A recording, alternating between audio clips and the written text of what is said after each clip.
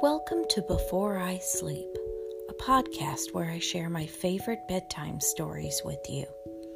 I'm your host, V.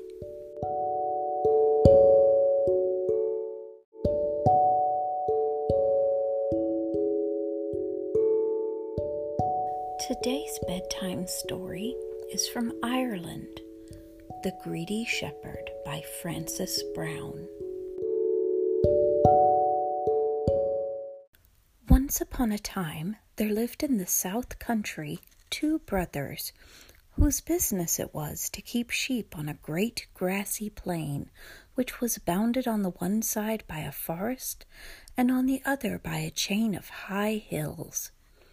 No one lived on that plain but shepherds, who dwelt in low cottages thatched with heath, and watched their sheep so carefully that no lamb was ever lost, nor had one of the shepherds ever traveled beyond the foot of the hills and the skirts of the forest. There were none among them more careful than these 2 brothers, one of whom was called Clutch, and the other Kind. Though brethren born, 2 men of distant countries could not be more unlike in disposition.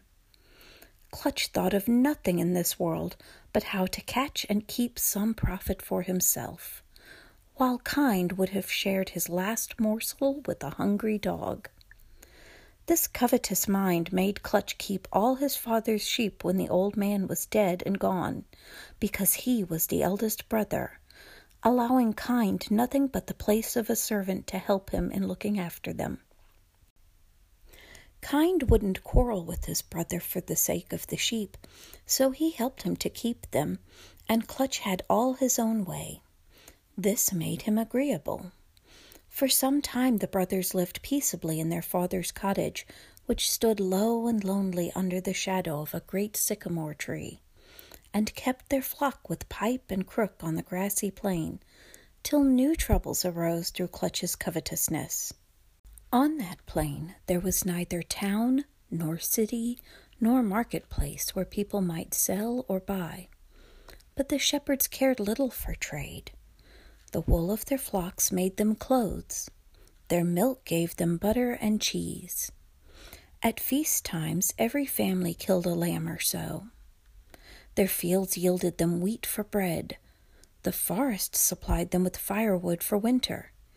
And every midsummer, which is the sheep-shearing time, traders from a certain far-off city came through it by an ancient way to purchase all the wool the shepherds could spare, and give them in exchange either goods or money. One midsummer it so happened that these traders praised the wool of Clutch's flock above all they found on the plain, and gave him the highest price for it. That was an unlucky happening for the sheep. From thenceforth, Clutch thought he could never get enough wool off them. At the shearing time, nobody clipped so close, and, in spite of all Kind could do or say, he left the poor sheep as bare as if they had been shaven.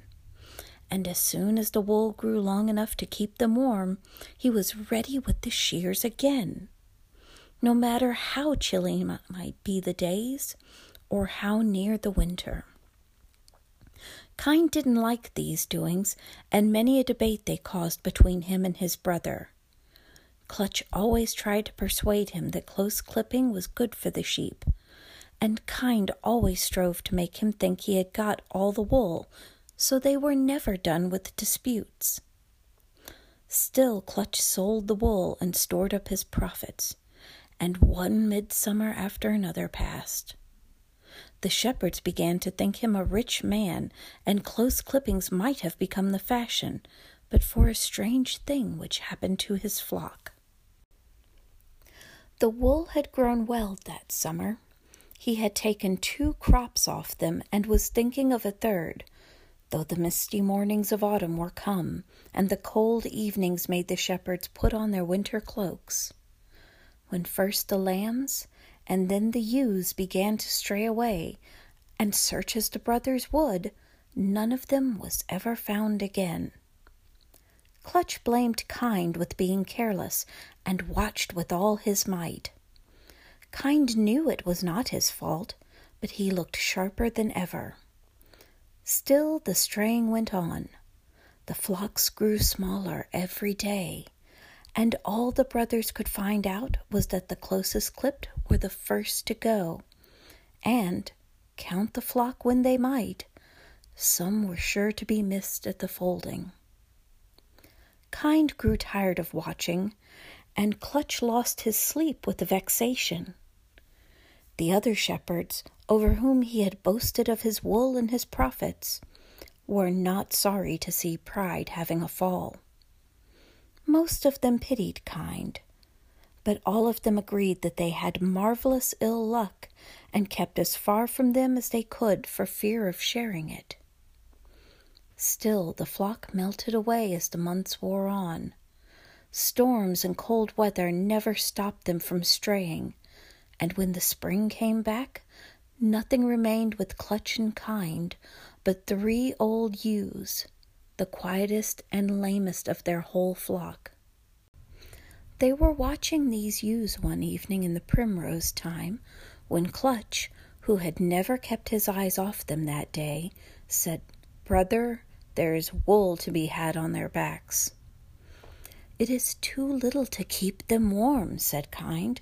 "The east wind still blows sometimes." But Clutch was off to the cottage for the bag and shears. Kind was grieved to see his brother so covetous, and to divert his mind he looked up at the great hills. It was a sort of comfort to him, ever since their losses began, to look at them evening and morning. Now their far-off heights were growing crimson with the setting sun. But, as he looked, 3 creatures like sheep scoured up a cleft in one of them as fleet as any deer, and when Kind turned, he saw his brother coming with the bag and shears. But not a single ewe was to be seen. Clutch's first question was what had become of them, and when Kind told him what he saw, the eldest brother scolded him with might and main for ever lifting his eyes off them. "Much good the hills and the sunset do us," said he, "now that we have not a single sheep. The other shepherds will hardly give us room among them at shearing time or harvest.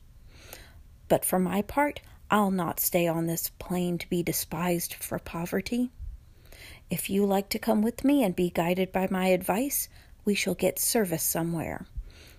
I have heard my father say that there were great shepherds living in old times beyond the hills. Let us go and see if we will take up for sheep boys." Kind would rather have stayed and tilled his father's wheat field hard by the cottage. But since his elder brother would go, he resolved to bear him company. Accordingly, next morning Clutch took his bag and shears. Kind took his crook and pipe, and away they went over the plain and up the hills. All who saw them thought that they had lost their senses, for no shepherd had gone there for 100 years, and nothing was to be seen but wide moorlands full of rugged rocks, and sloping up, it seemed, to the very sky. Kind persuaded his brother to take the direction the sheep had taken, but the ground was so rough and steep that after 2 hours climbing they would gladly have turned back, if it had not been that their sheep were gone and the shepherds would laugh at them. By noon they came to the stony cleft, up which the 3 old ewes had scoured like deer, but both were tired and sat down to rest. Their feet were sore and their hearts were heavy. But as they sat, there came a sound of music down the hills, as if 1,000 shepherds had been playing on their tops. Clutch and Kind had never heard such music before. As they listened, the soreness passed from their feet and the heaviness from their hearts. And getting up, they followed the sound up the cleft and over a wide heath covered with purple bloom, till, at sunset, they came to the hilltop and saw a broad pasture where violets grew thick among the grass, and thousands of snow-white sheep were feeding, while an old man sat in the midst of them playing on his pipe. He wore a long coat the color of the holly leaves.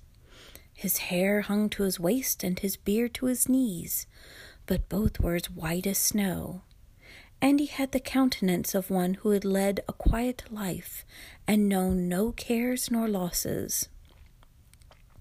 "Good father," said Kind, for his elder brother hung back and was afraid, "tell us what land is this, and where can we find service? For my brother and I are shepherds, and can well keep flocks from straying, though we have lost our own." "These are the hill pastures," said the old man, "and I am the ancient shepherd. My flocks never stray, but I have employment for you. Which of you can shear best?" "Good father," said Clutch, taking courage, "I am the closest shearer in all the plain country. You would not find as much wool as would make a thread on a sheep when I have done with it." "You are the man for my business," replied the old shepherd. "When the moon rises, I will call the flock you have to shear. Till then, sit down and rest, and take your supper out of my wallet." Clutch and Kind gladly sat down by him among the violets, and opened a leather bag which hung by his side. The old man gave them cakes and cheese and a horn cup to drink from a stream hard by. The brothers felt fit for any work after that meal, and Clutch rejoiced in his own mind at the chance he had got for showing his skill with the shears.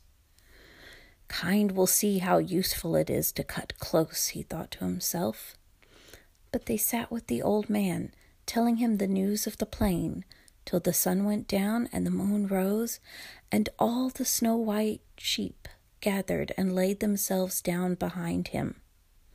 Then he took his pipe, played a merry tune, when immediately there was heard a great howling, and up the hills came a troop of shaggy wolves, with hair so long that their eyes could scarcely be seen.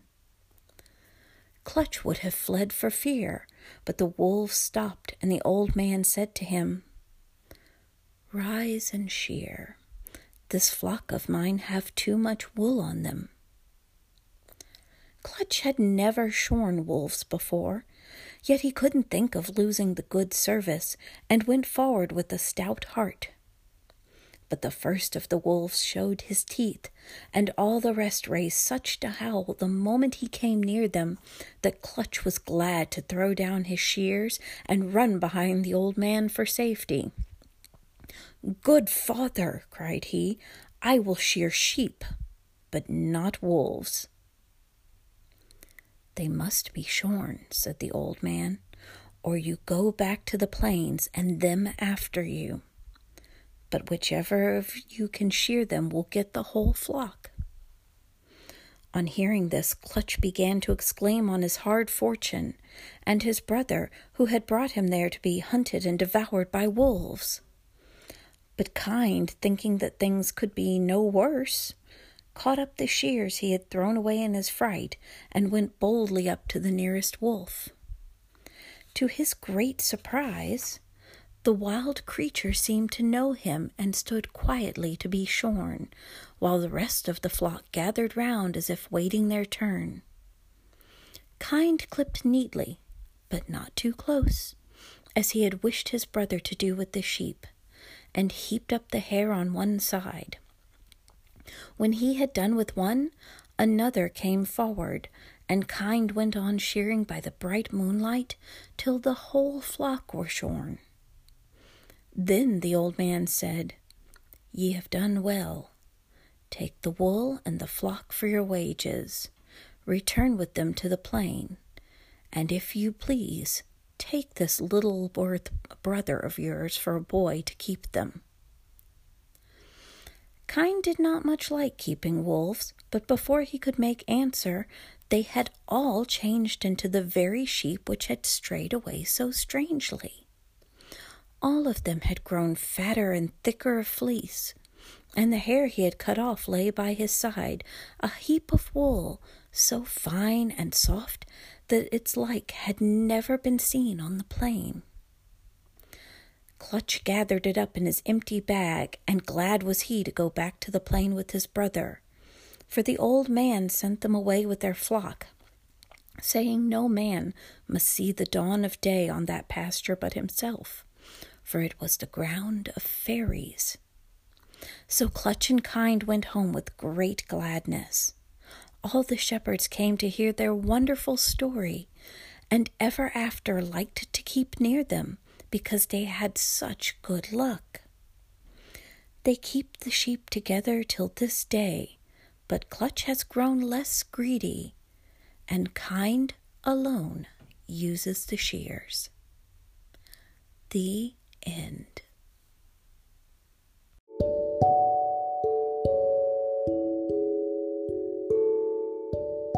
Thank you for listening to today's episode of Before I Sleep. Please take a moment to subscribe, share, and rate or review the podcast. It really helps me out. If you would like to share your thoughts more directly, you can email me at beforeisleeppodcast@gmail.com. Good night.